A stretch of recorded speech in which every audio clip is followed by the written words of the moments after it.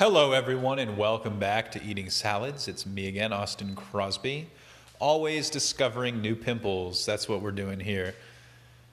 Oh, it's living in a pit of despair, suffering from greasy and chubbies, constantly horny and mad about it. That would be a funny t-shirt. Anyway, Casey and I have just returned. We took Grandma to a movie and to a Texas Roadhouse, and I'm prepared to talk about that. I'm trying to think if there was anything else to recap. I don't know. I mean, we've been going over so much these last couple days about our trip to Steamboat Springs and this deep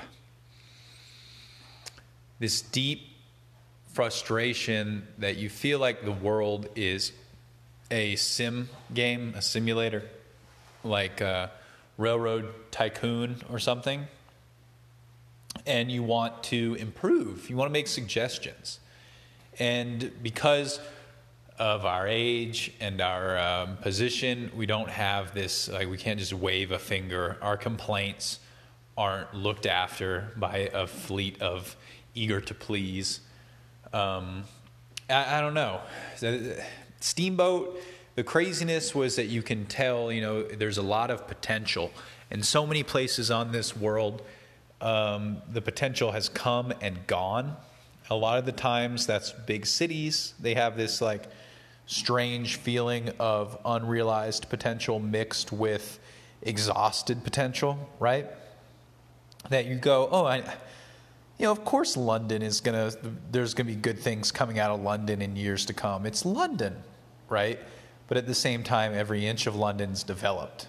So you can tell that the potential there really lays within the youth, right?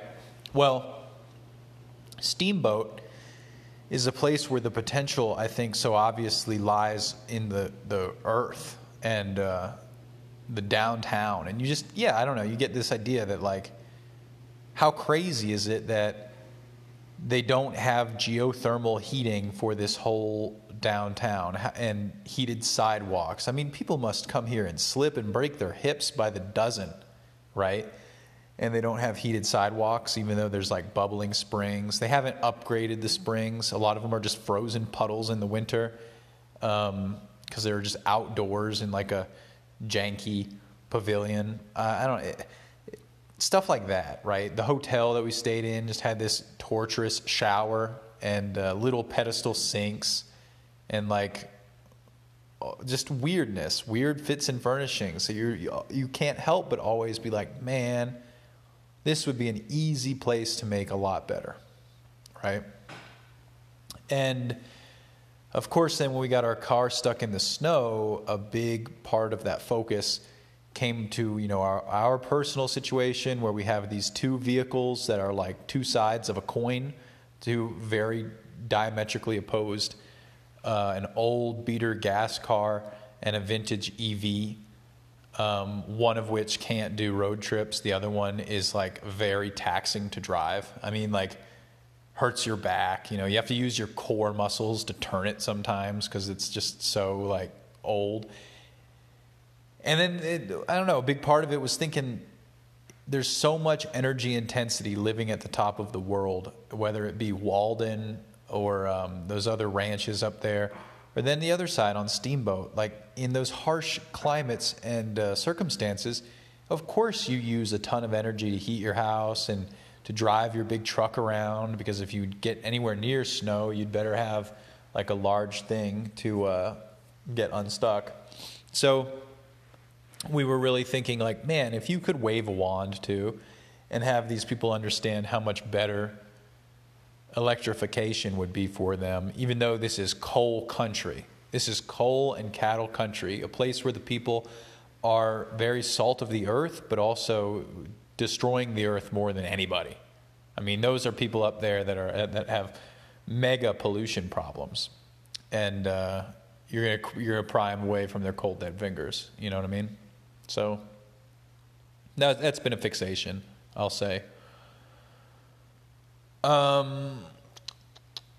then today we woke up, and I mean, it's been a very meaty couple of days, man. I'm kind of over it. Like, we need to get groceries in the coming days, and it's one of those that I'm just like, can it just be tomatoes?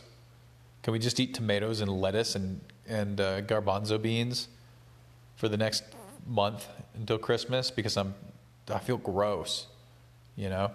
Anyway, we went to the menu with Grandma, and it's Ray Fiennes and those two alien-looking people who weren't really the main characters. Ray Fiennes was. And it is a movie that was good, but felt like it had some serious deleted scenes that maybe would have patched everything together, flushed out some of the points a little bit more. The motivations were a little bit cartoonish from people. And, yeah, I don't know, even a prologue scene would have even been like, wow. And maybe that's what it's missing, was a prologue. I mean, think about that. It opens with those two weird-looking ones standing outside getting ready to go. What if it showed you some insight to the kitchen staff, for instance, the sous chef, right before, and you're like, oh, cool. I mean, there was just a lot to be desired maybe from this movie. It was satirical. It was in your face. I mean, it wasn't exactly, I don't know, man. It wasn't exactly like a subtle movie. There was a cheeseburger scene where there could have been a lot less sound design. I don't want to hear someone's mouth muscles as they chew, ever. I hate that. You know what I mean?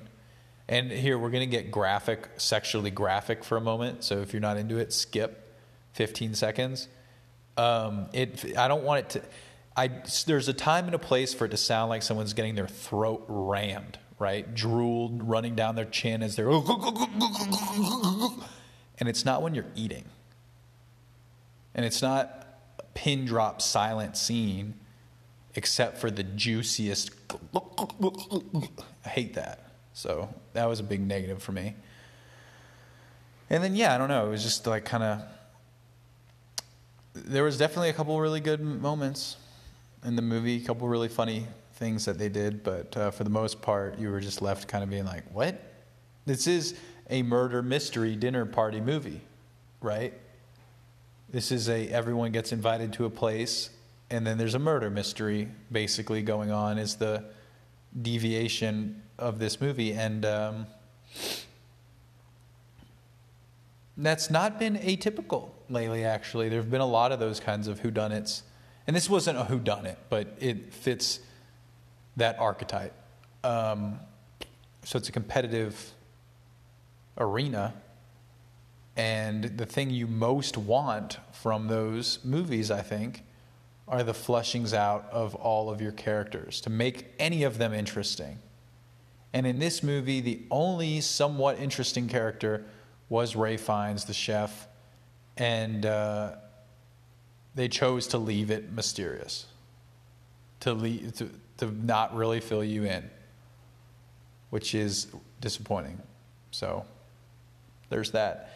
Then we went to Texas Roadhouse, and I guess I didn't realize that it was a very limited menu of meat, and ordered a Caesar salad, but they forgot to bring it. And then they asked if we would rather just have it taken off the check, and I was like, no, I still need and want that Caesar salad. Thank you. And then had that, but only a burger, because I knew it was a steakhouse, but I figured, I don't know, at a steakhouse you can get like fettuccine or something usually. I ended up getting a cheeseburger. So did Casey. So I had a lot of cheeseburgers this weekend, and even though I do love them, they make me feel kind of sluggish and greasy, this many of them in a row. So that's what I mean, right? That's what I mean. Anyway, thank you very much. Come again tomorrow.